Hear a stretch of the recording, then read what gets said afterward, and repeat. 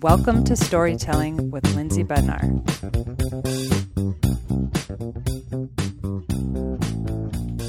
Hi, Michelle. Hi there. How are you? Good. How are you? Very good. Thanks for asking.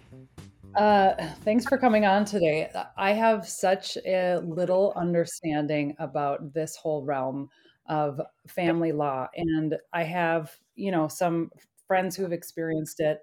But the things they went through were pretty amicable and easy. And so the basis of my knowledge is from like TV and movies. Like I think of the movie Liar, Uh-oh. Uh-oh. I feel like I'm going to have a conversation with you like I tell a lot of my clients. which is great because, yes, it's such a limited view hmm into what you actually view. And Yeah. of course, media shows it how they want to show it. So I want a more realistic insight into this whole world because the reality is I don't know what the divorce rate is now, but I know hmm years ago it was around 50%. So family law is something I anticipate a lot of people deal with at some point in their life. Is that accurate? Absolutely. I mean, absolutely. If you don't go through it yourself, you know somebody who has gone through a divorce. And if it's not a divorce, they've had, maybe a custody or parenting time issue. So I would be very, very, very surprised if people didn't know at least five people who have gone through and either gone through the family court system or retained an attorney to a deal with a family law For matter. sure. Yeah, Yeah.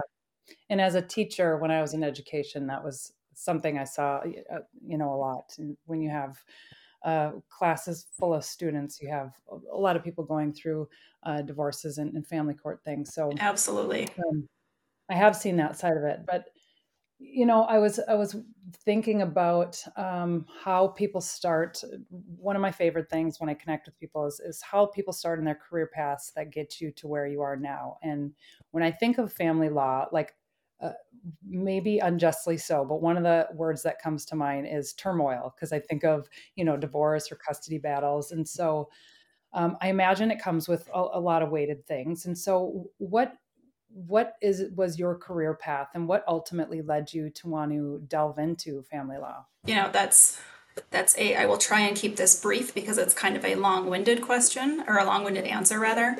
Um, so when I got out of high school, I didn't really know what I wanted to do. Went to a community college. Most of us. Yeah, I know. Went to a community college, and I really, I didn't know really where I wanted to go, what my interests were. Um, but I really loved my aunt. This is a little shout out to my aunt Kim. She was a legal secretary, and so I thought, well, maybe I'll give that a shot. So I went to the Minnesota School of Business, was trained as a legal secretary, and it's kind of funny because back when I did it, you were literally learning on a old standard typewriter. That we had typing classes. I actually had to take a shorthand class, if you can believe it. So to learn how to write down things very quickly. And I'm not really all that old either. you know, you can see me, maybe not everybody can see me, but I don't feel like I'm that old. But yeah, I had to learn shorthand. So I got my legal secretary certification, got a job right away. Quickly found out that I did not enjoy that. There were a lot of things about a legal secretary that I didn't like, but I worked for a family law firm. And that family law firm also had some business side to it. So I went to paralegal school and I did that, worked as a paralegal for about 5 years, and then landed a job at more of a premier law firm that specialized in complex dissolution proceedings and high conflict cases. And I was working at that firm for quite a long time as a paralegal. And I just got to the point where I was at the cap of what I could do as a paralegal because paralegals can't give legal advice. There's certain things that we just can't do. So I was walking right up to the line, but not being able to do everything that an attorney could do. And I was pretty young at that time. And so I thought, well, I've got two choices. I can either go to law school or I can change career paths completely. And I made a decision at that time to get back to school and go to law school. But that was a challenge itself because I didn't have a 4 year degree. So I was of a certain age taking gym classes and arts and music because I had to get what I needed to do to get into law school. Sure. And when And I was you're in, yeah, when I was in law school, I thought, I thought to myself, don't limit yourself. I mean, I had worked for a family law firm for many, many years, and I enjoyed it. But I also didn't want, to think that maybe there was another area of law that might interest me more than family law. And it turns out that there really wasn't. I kind of liked maybe elder law a little bit, but I really just gravitated toward family law. and when you were working, was that a different path than most of the people that you were working with? Had most of them gone to school first before they were in the industry? Absolutely, yeah. I mean, most people will. I mean, if you're they'll go to law school and I'm not really sure how people end up landing in a certain area of law necessarily. It's whether or not it's the first job that you get. I mean, I have said to attorneys in the past that are younger attorneys, if you don't love family law, don't stay in it, because you're going to get pigeonholed, and it's a hard profession. I mean, it's very taxing. I mean, you see people at one of the worst periods of time in their life, and a lot of them are in crisis. Mm, Sometimes I equate it to being like an emergency room physician at times. You get these people just panicking, not knowing what to do, not knowing who to go to, especially when their kids are involved.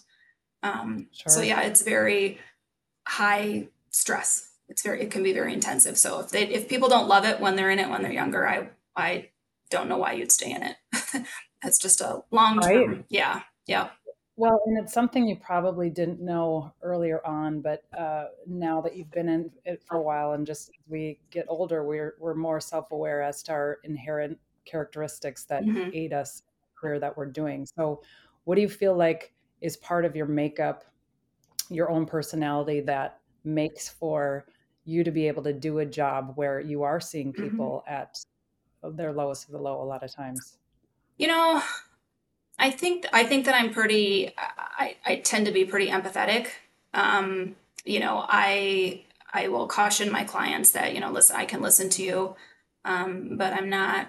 I'm more expensive than a therapist. So if you've got real issues, you should probably we should talk about getting a therapist for you and not me. But I really do try and listen to people and listen to their concerns. Um, so you've got the emotional side of that, but at this, on the flip side, as an advocate and as an attorney, I feel that, I'm pretty good at, digging into things. A lot of times, what I find in my job is people think, oh, they're hiding money, they're hiding this, there's a girlfriend, there's, all of these things, that these characteristics that people are doing, and clients want to find out. And that's something that I'm willing to do, is to really look into it, and I actually kind of enjoy that. um, Yeah, I want to talk it more is. about Oh, that. that's fun. I mean, that can be fun. And nothing. And I don't want you to think like, oh, I really think divorce is fun. But when you get into types of things where people are hiding in money and finding those accounts that they think are hidden, that's pretty fun. Yeah. How often does that happen? Because I had so many questions about all of this, but Yeah. one of the things I wanted to know is what kinds of things do you see that hurt a divorce or custody battle? Um, and I assume obviously hiding financials is one of Hmm. them. So Hmm.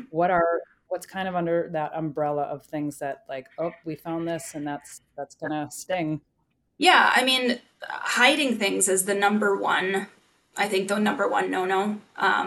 I can't tell. There's been several times where I found out from the other side that my client has behaved poorly, and that is Mm, never a good look, right? I mean, because I'm mm, an advocate and I want to hear it from my client. I want to hear it from them versus hearing it, while I'm sitting in the courtroom or sitting in mediation, and I hear from the mediator that my client has acted poorly.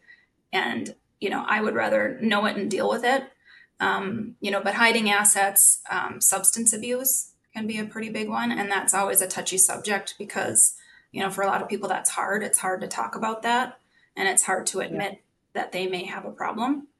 Um, yeah. and but finding that out, I mean, I just had that happen to me yesterday. Actually, I have a newer client, and I didn't know that there were potential substance abuse issues. And the other side, I was talking with the other attorney, and she alerted me to it, and so I had to confront my client, and that's a hard conversation to have. Right. So, substance abuse issues, can be a big deal. Um, Alienating, when parents try and alienate, the other parent for parenting time, and it turns out there's no good reason to do any of the alienation. That's just not a good look for the courts. So, I Hmm. mean, it's lots and lots of things that people can get tripped up on. So with substance abuse, how is that? I feel like that's so common. And Hmm. how do you go about proving it if it's somebody's word against the other? And or do people, if it's say your client, or do they Hmm. own up to it, or how does that come to fruition? Where I would think there has to be some sort of proof. Yeah, a lot of times people will own up to it, but if they don't own up to it, the conversation that I will have with my client is, listen, if the other side is saying that you have, substance abuse issues, there are certain measures that can be put into place. Testing requirements, for instance, there's a lot of different agencies that will provide, testing. And, if people don't have a problem, then they should be completely fine with doing the testing. Right. So Right. if you do have, and usually it's for a limited period of time. I don't suggest to my clients that if there's an allegation of substance abuse that you do it for 6 months or a year. But if you do it for a little while and you come clean, then hopefully that you've satisfied the other side that maybe you don't have that problem. But there's chemical dependency evaluations that you can ask people to submit to, using, making sure that both parties are collateral witnesses, so that if, my client thinks that, my client thinks maybe her husband has a drinking problem, that my client is able to talk to the evaluator to make sure that all the information is received in the evaluation. And what happens if they deny the request? Can they do that? They can, and then you bring a motion. So you ask the judge, you bring a motion, schedule a motion, and you have to have some, you have to have some proof. You just can't say, so proof would be, past DWIs, maybe third party affidavits, talking about, um, you know, all of this, all of the time that maybe some friends or family have witnessed the other individual intoxicated. You have bank records and credit card records, showing the Mm. amount of, maybe liquor stores that the person is going to. I mean, I've had people make up some wild and crazy stories about why they have a lot of liquor charges on Yeah, their, on their Visa I credit can card. imagine Yeah, Visa what credit those card. stories. Oh yeah, no, people can be pretty creative. Interesting. Yeah. Oh yeah. Uh, yeah, I mean, it leads into another thing I was curious about is how often do people trump up stories? Because I've known of some relationships where there have been some accusations, and I'm like, I just that doesn't sit right. And I know the characters of each Mm-hmm. party, and um, I'm not buying it. And so, is that a common theme that you see? And if so, which Yeah, gender? yeah. I mean, I think most people, I shouldn't say most people. I think that, when you're in a situation like this and you're, you know, trying to get a certain parenting time arrangement, or there's financial issues that are an issue, I think that it's kind of common for people to stretch the truth. And some people stretch the truth a little bit further than others will stretch the truth. Um, Mm, what people need to understand, though, is they're not as smart as they think they are. yeah. I've been doing this for a long time, and it's you can you can see the same stories, the same things coming out in dissolution cases, and Mm, it's not. It might be a different little variation of a story, but it's something that we've seen before. So it yeah, I don't know if that's really answering your question, but it's not uncommon to have people, you know, telling little white lies or big white lies, right? Or just flat out lies, you know. yeah. And I suppose you get really good at just reading people and Hmm. the way that they deliver a story, or what it is that they're saying about, Yeah. their ex or spouse. Okay. And a lot of times there's paper trails. I mean, there can be a lot of paper trails with the financial data. If you have, a good attorney who's willing, and I love, by the way, that you keep using the word curious, because that is something I taught paralegals for a while. I don't know, years and years ago, and that is the word that I would use for them when I was teaching them. Is I would say that the best thing that you can do in family law is to remain curious, because when I'm looking at a bank statement, I might see a bank statement. I mean, every client of mine in a divorce, I have to look at a bank statement. But if I'm not curious about what is being charged or what money is running through that, then I'm doing my client a disservice. So I like that you're using that word. Yeah. Well, thanks. It's been a buzzword of my friend and I. We just recorded a podcast last week, and we Mm-hmm. always joke about being curious because that is like one of the things we want to bring to any kind of situation. I think, especially in 2024 when things are so like divided and heightened, the best thing way we can approach anything is with curiosity. Yeah, um, and it, that also just avoids a lot of conflict and intention and disagreements that just are yeah, unnecessary. absolutely, In addition to you digging and finding things, so it works in a multitude of ways. absolutely. So, do you are the cases that you work with, are they more with divorce or custody, or is it kind of split? I would, okay, so divorce and custody can be the same. You can have a divorce and have a custody case within the divorce. So that's not. I don't think that I can do a percentage of that, because Sure.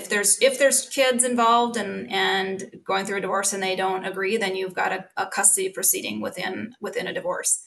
Um, Custody itself is going to be when people are not married. That's why you would bring just a regular, a custody case would be if you have two people who have had a relationship. Sometimes they've had a relationship for a really long time and they have a child and then their relationship is ending. And since they're not married, they can't do a divorce. So they bring a custody proceeding.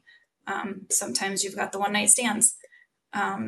So we have those cases too. I don't get as many of those. Most of the time it's a custody case that people retain me for is it's a longer relationship and they're just ending it and there happens to be one or two kiddos involved. Sure.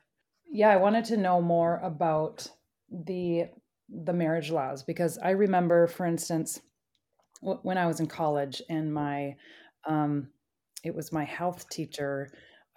She was in a lesbian partnership. This was before uh, gay marriage was passed, and I Mm-hmm. remember her sharing the story with our classes about. She had a pretty high profile story. Her wife was involved in a car accident, and because they didn't weren't married and the law wasn't recognized it, she did not have very many rights in that Mm-hmm. courtship. And Mm-hmm. so I remember when they were going to pass gay marriage, and I was, sharing the importance of it and things. And so I know that there, at least previously, were uh, that people didn't have as many rights outside of being married. So Mm-hmm. what Mm-hmm. does that look like now? What kinds of rights uh, does a person have in a courtship if they're not married? Um, Maybe if it's under common law, you can talk about common law too. And is it different if they have children together, assets together, that kind of thing? Well, Minnesota doesn't have common law, so Oh, we're okay. not a common law state. So So that's that, probably why that happened. huh? What was That's that? probably why. So perhaps that's why that happened, or maybe it was just With because, your health teacher? yeah, maybe it was because it You was a know, same-sex partnership. yeah, I'm wondering if I know which case you're talking about, to be honest with you. It was a big case. Gosh, I want to say, was the name Sharon? Yes. Yeah. Mhm. Yeah, I know exactly what you're talking about because my former boss, where I started out as a paralegal, she was one of the attorneys in that case. Oh, wow. It was before my time, but yeah, I know exactly which case you're talking about. Um, Okay. yeah, I mean now if same sex couples, it's the same as if they were if they're married and they're getting a divorce, it's the same. It's not any different. Um, Yeah. so I mean, it's just with the unmarried couples, um, you know, that's where it can be a little bit tricky if it's a heterosexual couple. Nothing's. there's nothing really that is different. And I'm not completely brushed up on the same sex issues. Those are something that when I get a case, I actually do some research a little bit just to brush up on it because I don't get as many of those. So Okay. I don't know that I really want to talk about that completely, but there are things that they can do, to make sure that they get custody and parenting time. And if it doesn't fall under, custody and parenting time, then there's a different proceeding that they can do. It's called third party custody. So that gets into a whole other realm of family law. Yeah. Yeah. Okay. So with two parents who are not married but Mhm. say have um, that they don't have or they do have children together, you're getting into a custody case. What kinds of uh, legal rights do each have, and are we?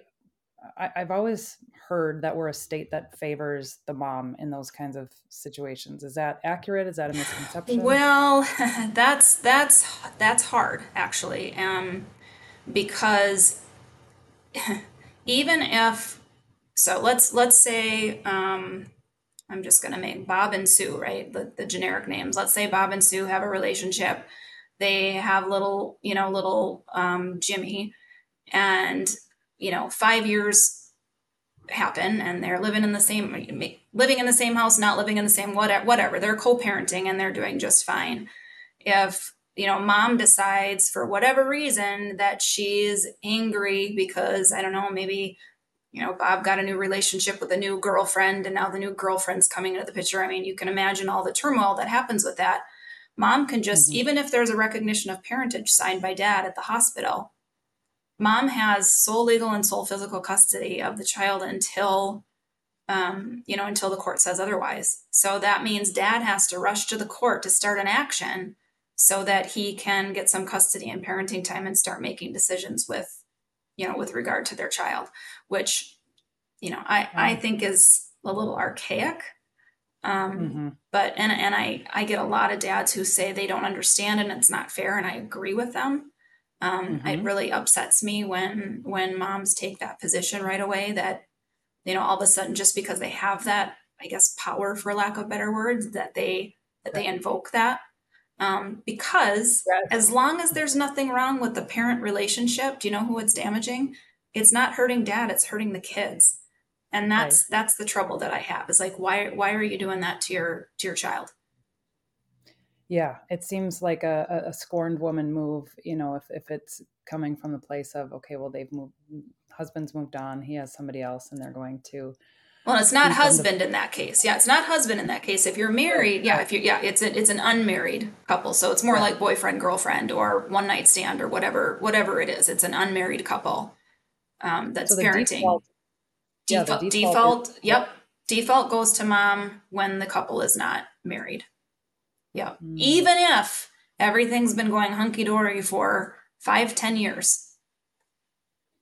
wow. So what if the mom, and you know, I can think of situations. What if the mom isn't as fit as the father? Does that just come out hopefully in the custody Yeah. battle or okay. Yep, yep. And you could, I mean, if you had a situation where, mom was, using drugs or doing something, unsafe, I mean, you could bring an emergency motion before the court, and ask that something happen. I mean, the problem is that, like what you were saying at the very beginning, is that you're limited to like TV. And, I get that a lot with my clients. They want instant action, instant gratification. They want the court to make a decision, and it doesn't work that fast. I mean, it is very, very slow. And our court system, especially in family law, has gotten even slower after COVID. So it I can, the yeah, it can yeah. take months to just get a hearing date, right? So you get a hearing date, and let's say there's a parenting time issue, and mom is withholding parenting time or not giving as much parenting time to dad as dad thinks he deserves. We can't reach an agreement. We try to go to mediation, maybe see if we can get a deal. If that doesn't work, we have to wait to get a hearing date with the court, and sometimes that can take 6 months to get a hearing date, right? So now we're 6 months out. Well, we have the hearing date. Judges aren't required to issue an order until 90 days after that hearing. So you could be looking at 9 months from when the issue was raised with me until I can get a result for my client through the court system, which can be frustrating, pretty much for almost everybody involved, except for the person that is, maybe with withholding the child. Um, so, I mean, Right. that's hard. It's hard. It's hard for me to explain that to clients that I don't have any control. I'm going as quickly as I can within the Mhm. system, but the system isn't always perfect, and we're a little overtaxed right now. So if you have a unmarried couple with a child, and something like that happens, mom goes to, they go to court over custody. With all of this tying up, potentially this kid could go without seeing their dad for 9 months I if think the mom's that unwilling. might be an extreme. Okay. If no parenting time at all would be an extreme. I think if that were happening, I would do something different. I would perhaps ask for maybe more of an emergency type hearing to address that. At least Okay. get a phone call. That I wouldn't. I don't think that the courts would, unless there's endangerment issues. I think that that's tough. I mean, I'm not going to say that that wouldn't happen in a certain situation in a certain county with. I mean, I can't predict what would happen with different judges in different counties, but Sure. as an attorney, I would definitely try to do something to prevent that from happening. You spoke to kind of the time of how things move. So what is the average span from when somebody comes to you, says I want to file for Mhm. divorce? On average, when does that come to fruition and when is it settled? That's a good question. So if you file the petition, right away, let's say, you came to me today and we got everything served and filed, next week, and we have a judicial officer assigned. There's no golden rule about how long courts want, how long you can keep your file active, in the court system. But as a general rule, judges like to see cases come in and out within a year. So, and that's a long time. Hmm. But that's if you have to go through the whole court system and get to a trial. So, judges are very aware of how long a case has been with them and underneath, what they're responsible for.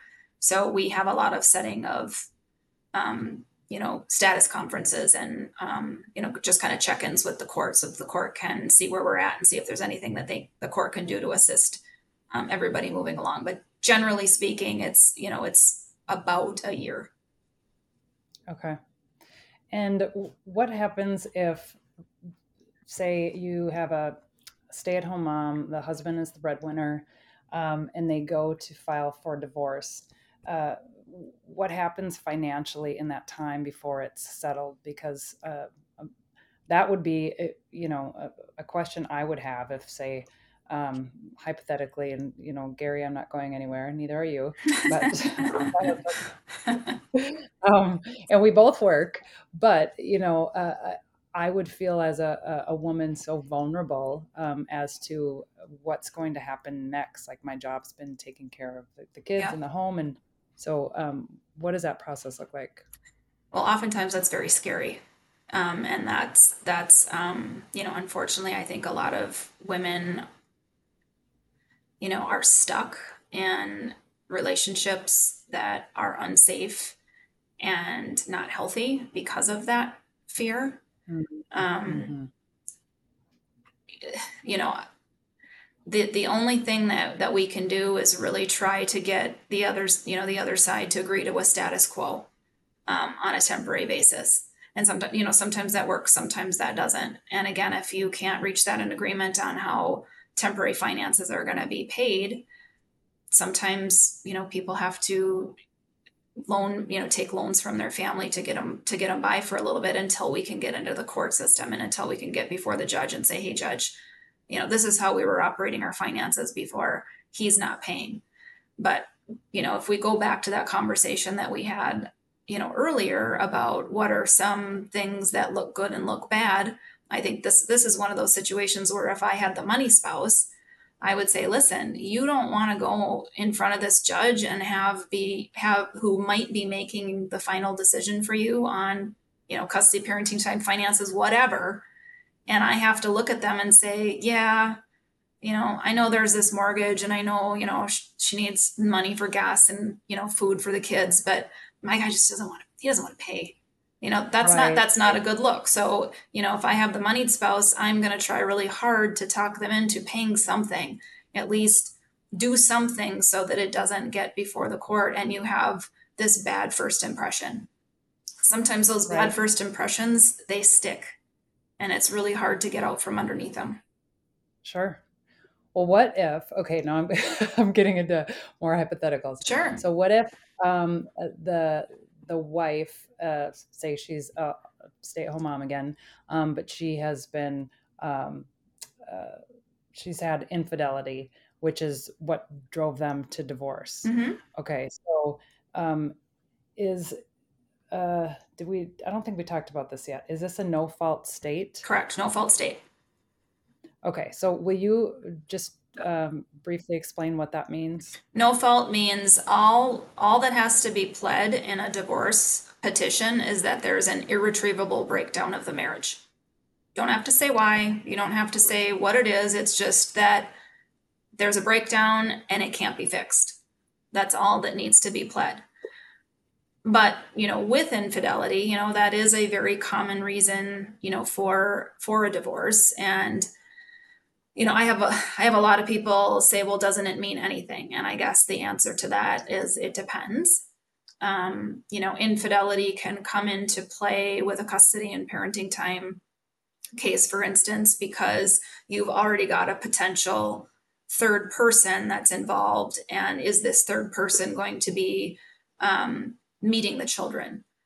Is this third person going Right. to be taking time away from parenting? Is this new relationship more interesting and fun than being a parent? So for Hmm. custody and parenting time issues, it's not like you can point the finger and say he or she cheated, therefore I should have more time. But it might come into play and it might be factored in on the custody and parenting time for that reason.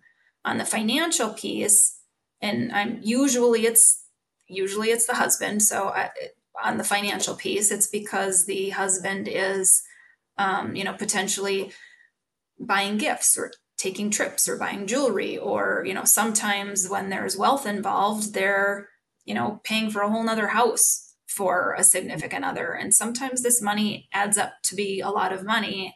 And when that happens and we can trace it and we can find it, we add that money back onto the balance sheet, or at least attempt to make the person whole, so that Mm, 50 grand yeah, 50 grand hasn't been spent on girlfriend or boyfriend, and I have to tell my client, too bad, so sad, that sucks for you.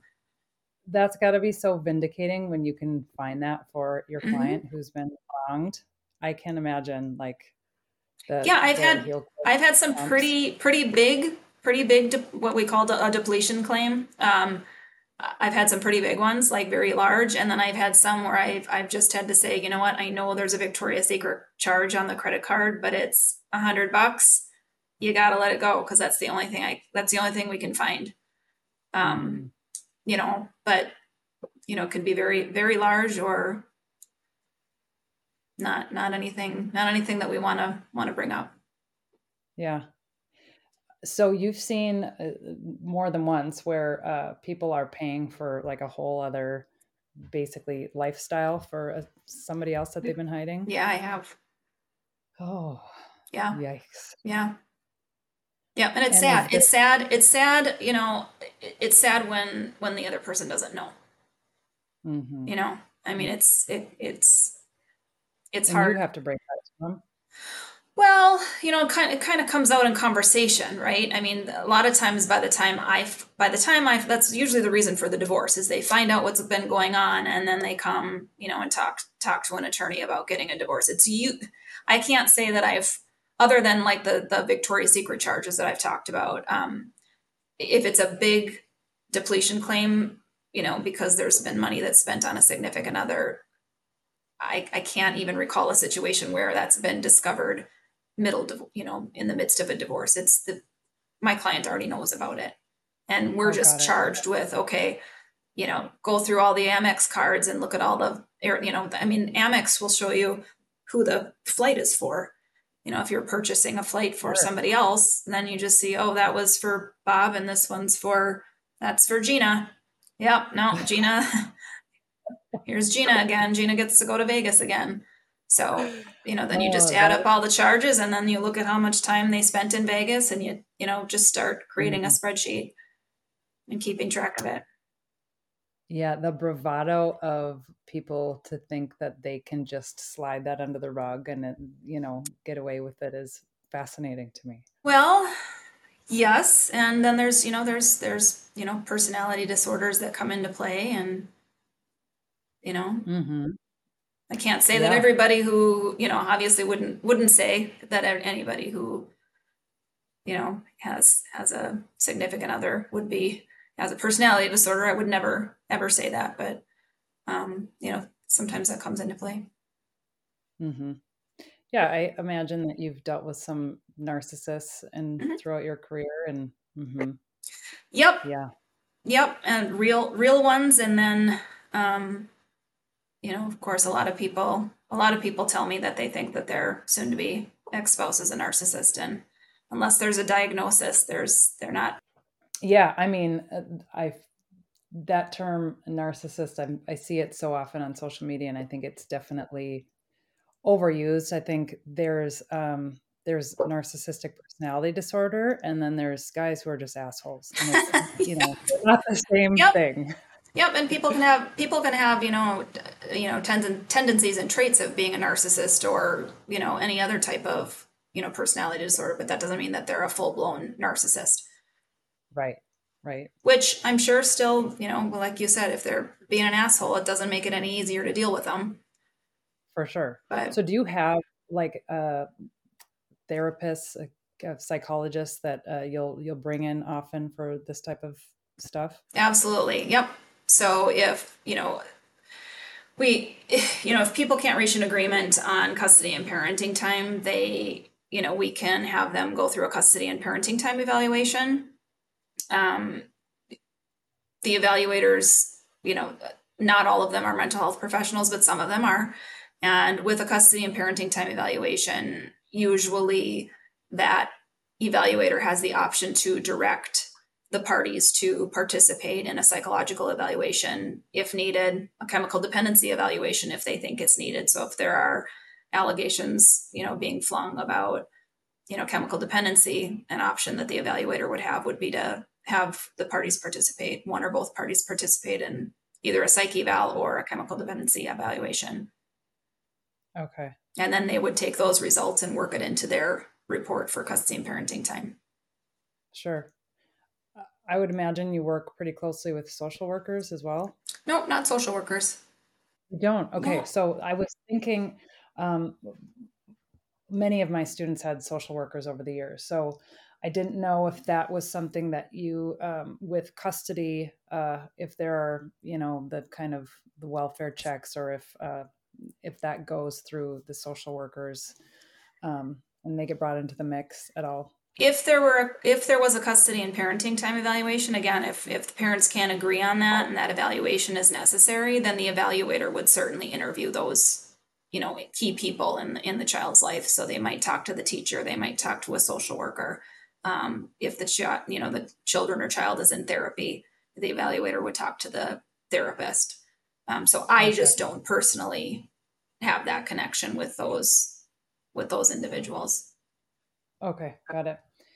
You had talked earlier, you had mentioned COVID, and that was something I wanted to talk to you about because there's not a industry that wasn't hit by COVID in some Mm-hmm. way. So, Yeah. what, how did it affect your industry the most? I just think we saw a huge, huge rise in people coming to us and asking for a divorce. Mm, Um, the reality is that I think people's relationships were tested by right, having to be in the same spot and not being able to get out and have that break. So I think I think it was a test for a lot of people's relationship, and perhaps those that were just on the brink of getting a divorce, they were pushed toward that. for sure. Mm-hmm. Yeah, that's what I anticipated. And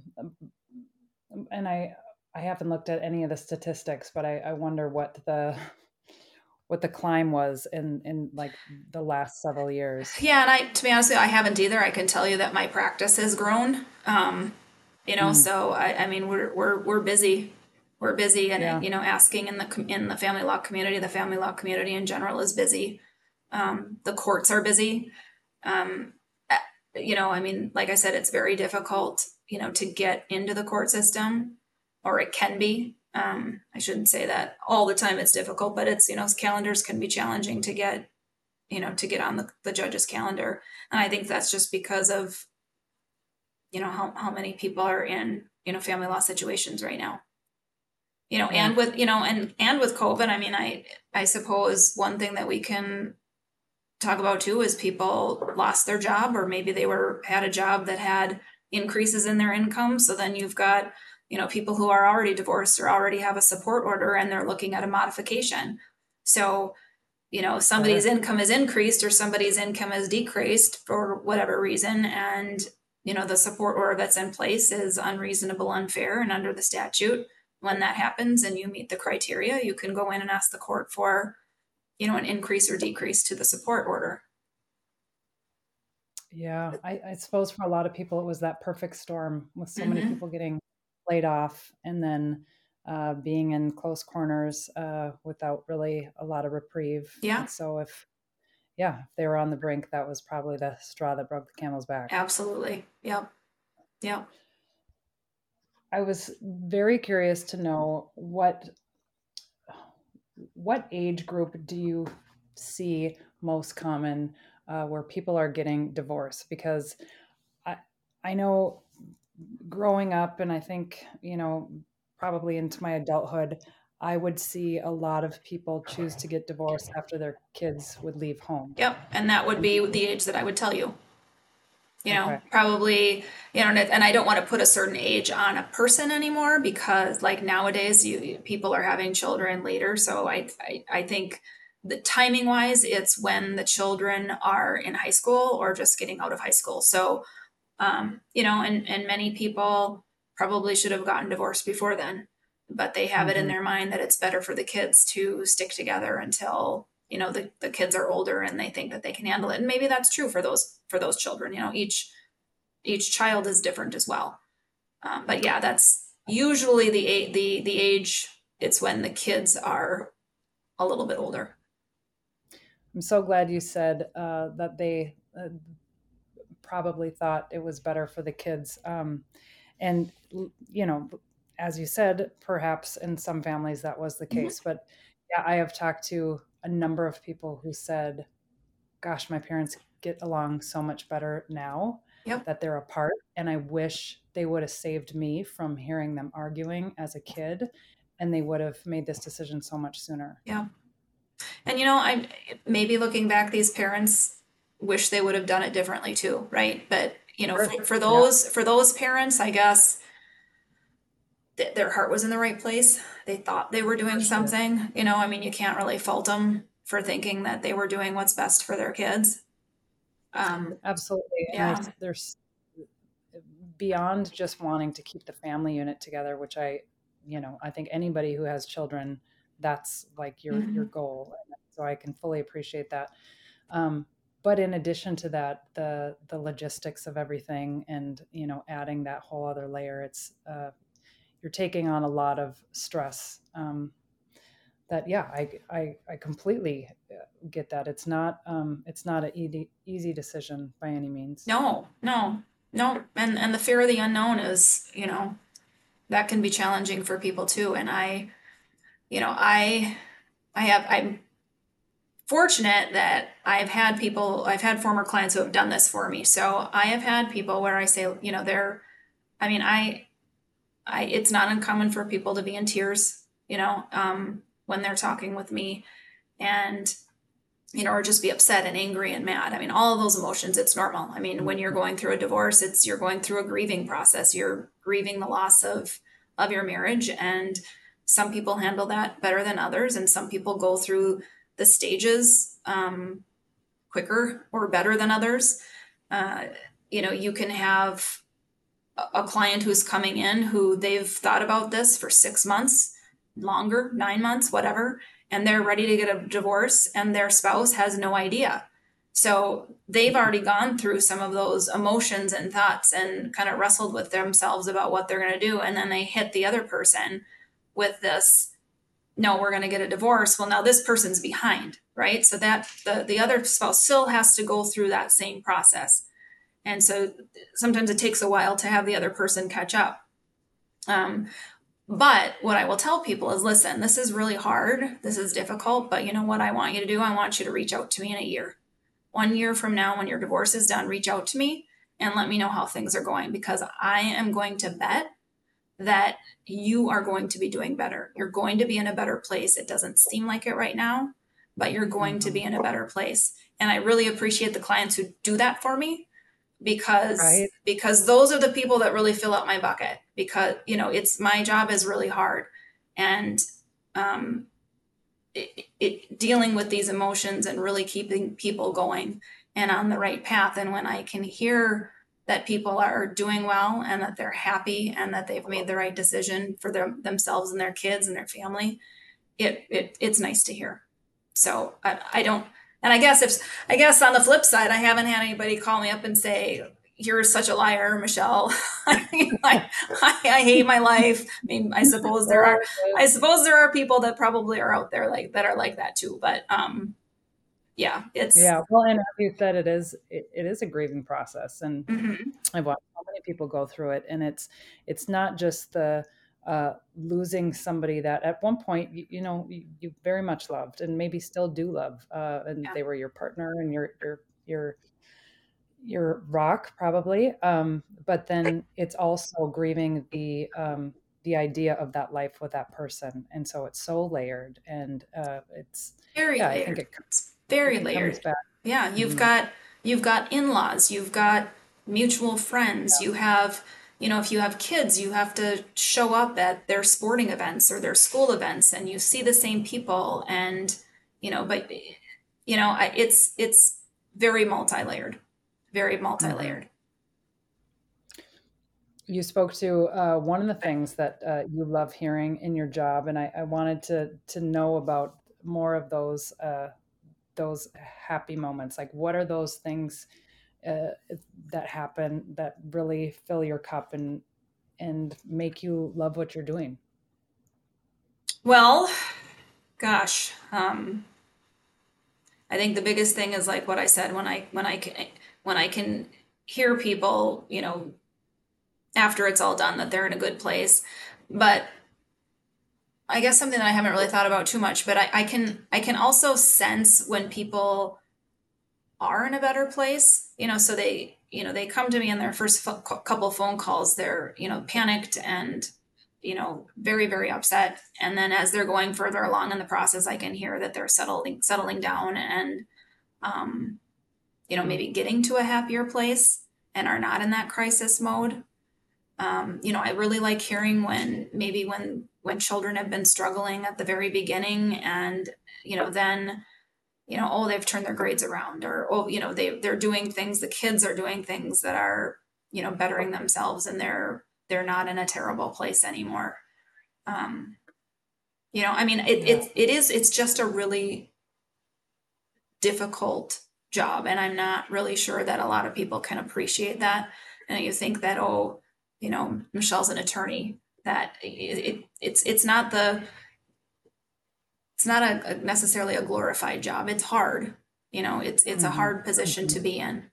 And there's a lot of things that I have to say and do that people don't like, and it can be a very difficult to deliver an order where, I'm sorry, but you're not getting the parenting time that you want, or we were asking for this much in financial support and the judge only gave you this. That's hard news to deliver. Sure. You're walking people through such an intimate and vulnerable time in their life, and it's probably both equally difficult as it is beautiful to help them get through it. Yeah, and it's also kind of strange too, because I can go back, and I mean, I've been doing this for a really long time, and I can think of so many people that I would have conversations with 2, 3 times a week, right? And then they're divorced and then they're gone. I don't hear from them Okay. again.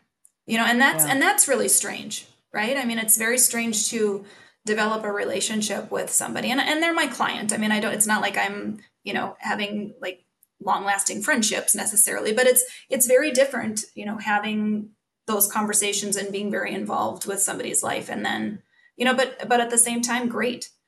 I Right. hope I never have to hear from them again at the same time, because that Right. that means that everything's going well and they don't need me to figure anything out for them.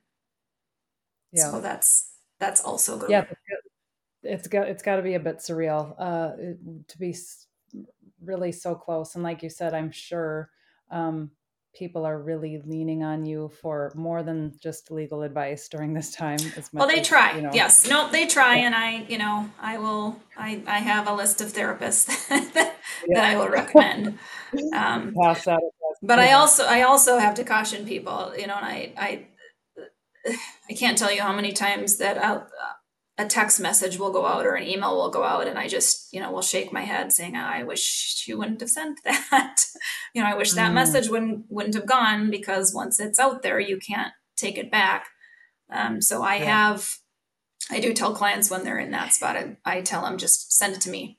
If you need to send it to somebody and it makes you feel good to get that out, just write it all Yeah. down, get it all out, send it to me, and I'll delete it. It won't go Yeah. anywhere. But yeah, Yeah. That writing is super cathartic. So I can see it that. is. Just Yep. get it off their chest. Yep. And maybe just to have somebody else receive it and make them feel seen and heard, even if you're just going to delete it. Yep. So, Yeah. yeah, I love that. Uh, okay, we talked a bit about the uh, misconceptions. There was just, um, oh, I know. As not to go in a totally new direction, can you talk about the difference between physical versus legal custody and why is that important for people to know as they're entering into a custody agreement? Yeah, for sure. So legal custody means the parent's ability to make decisions regarding a child's medical care, their religious upbringing, and their education. So those are the three buckets of legal custody. And in Minnesota, there's a presumption that both parents should have legal custody. So joint legal custody, it's a rebuttable presumption. Now, that presumption is rebuttable, and I can tell you that there's been a handful of my cases where I have gotten sole legal custody for one parent, and usually there's good reason. So, Hmm. you know, more often than not, a parent should be able to make those big life decisions for their child. So that's what legal custody is. Physical custody is more or less what it sounds like, where the child is physically. And it used to be years ago that that label mattered a lot because it was tied to child support. It is no longer Mm, tied to child support. So physical custody doesn't mean as much as it used to. So I can have a situation where I have parenting time split that's 60-40. So let's say mom has 60% of the time and dad has 40% of the time. If dad wants to call it joint physical custody, okay. It doesn't really matter. okay. It doesn't matter as much. I mean, it can matter, if mom wants to try and make an argument that, he shouldn't have any more parenting time, maybe the label might help a little bit, but it really doesn't matter as much anymore. Okay. So, and with child support, what is kind of the default for that that Well, can there's happen no in a there's no default. So, and one thing that I should say about physical custody too, is that there's also a presumption that a parent should have a minimum of 25% parenting time, which usually equates to be about 4 out of 14 nights.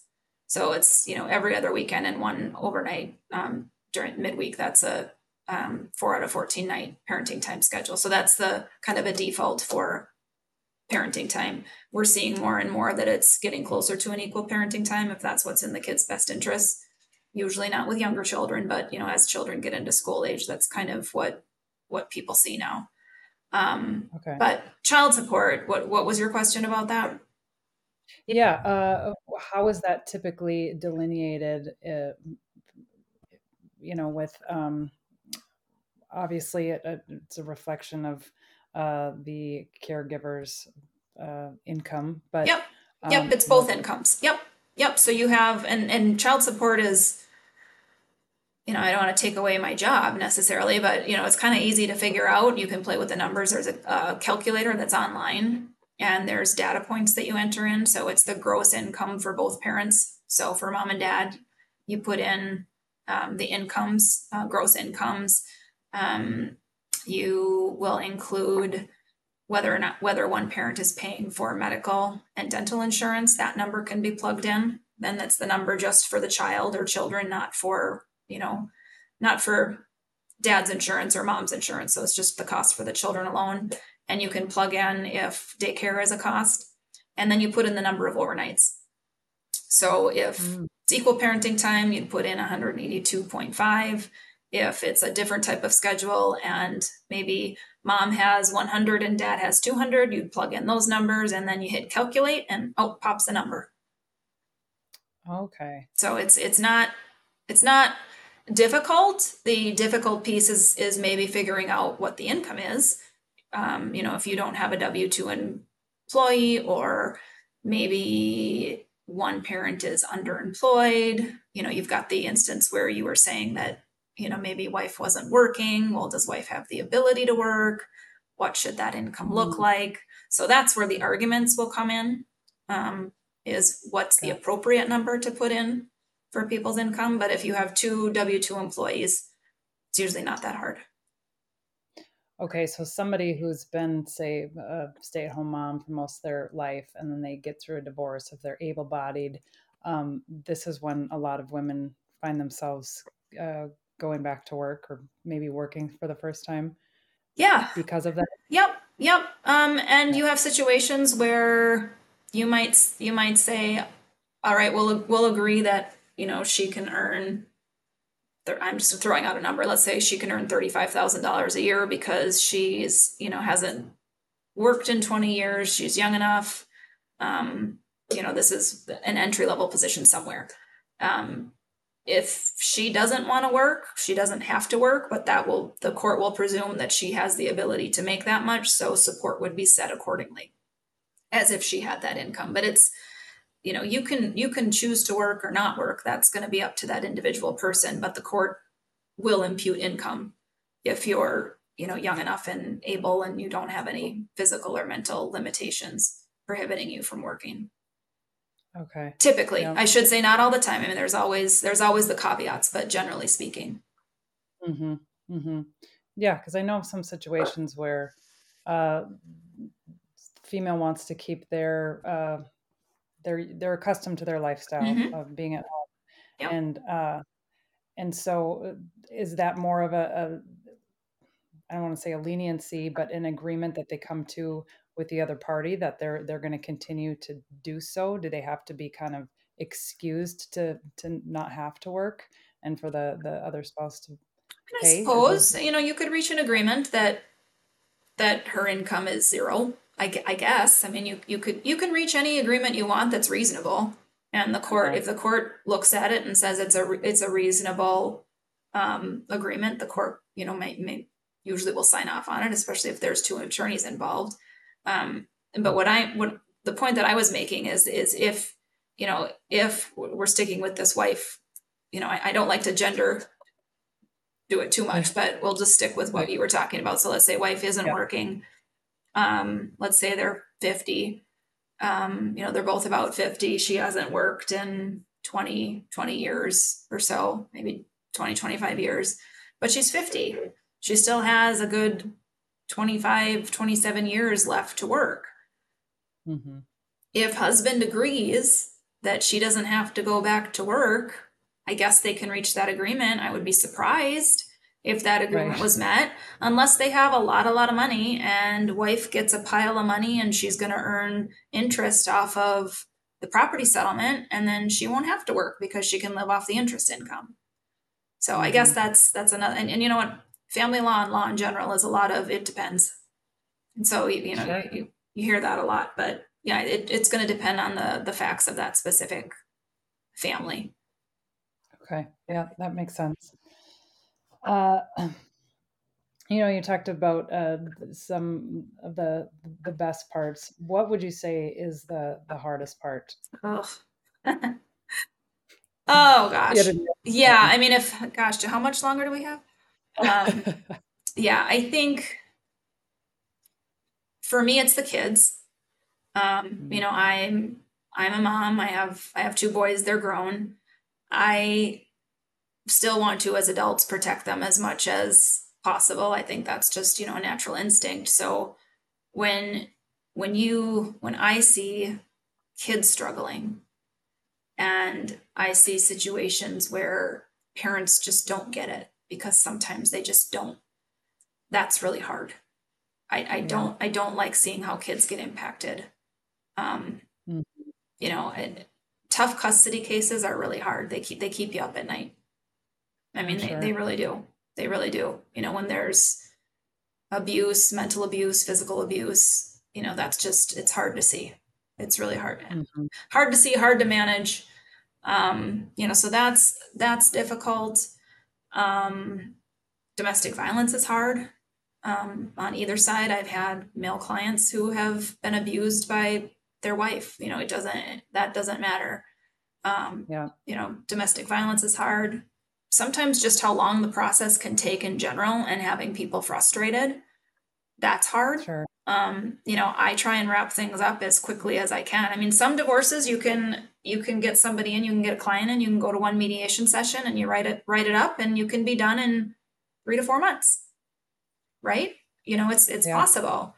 Um, Others it just really, really drags on, and that can be hard. It's hard on the entire family Hmm. to have the process take so long.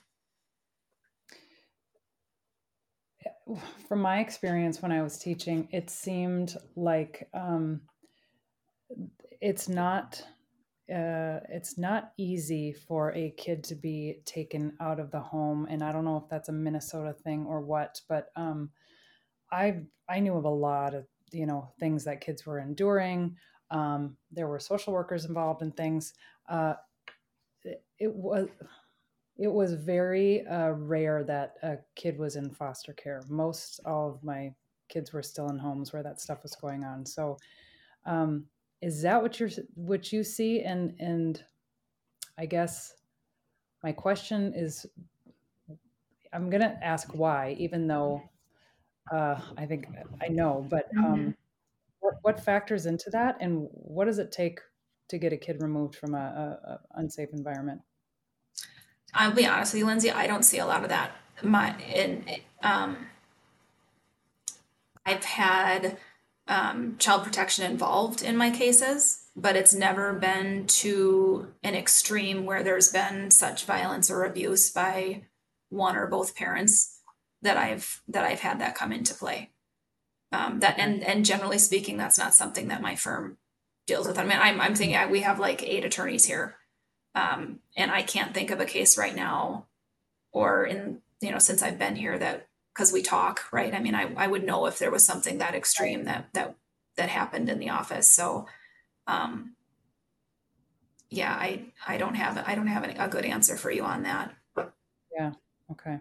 But again, super sad. Again, it's the kids, and it's you know people don't understand that what they do and how they act with children at a young age is going to impact their whole life. Hmm. You know, it's Yeah. it's hard. We uh, my students would go through an ACEs test with Right. Mm-hmm. the adverse childhood Yep. experience, Yep. and um, many of them would score a 10 out of 10, Jeez. 9 out of 10. That was common. I taught in the alternative high school realm, Okay. and so That those are literally kids who just are at, gave me the chills. Like, yeah, it's that's awful. yeah.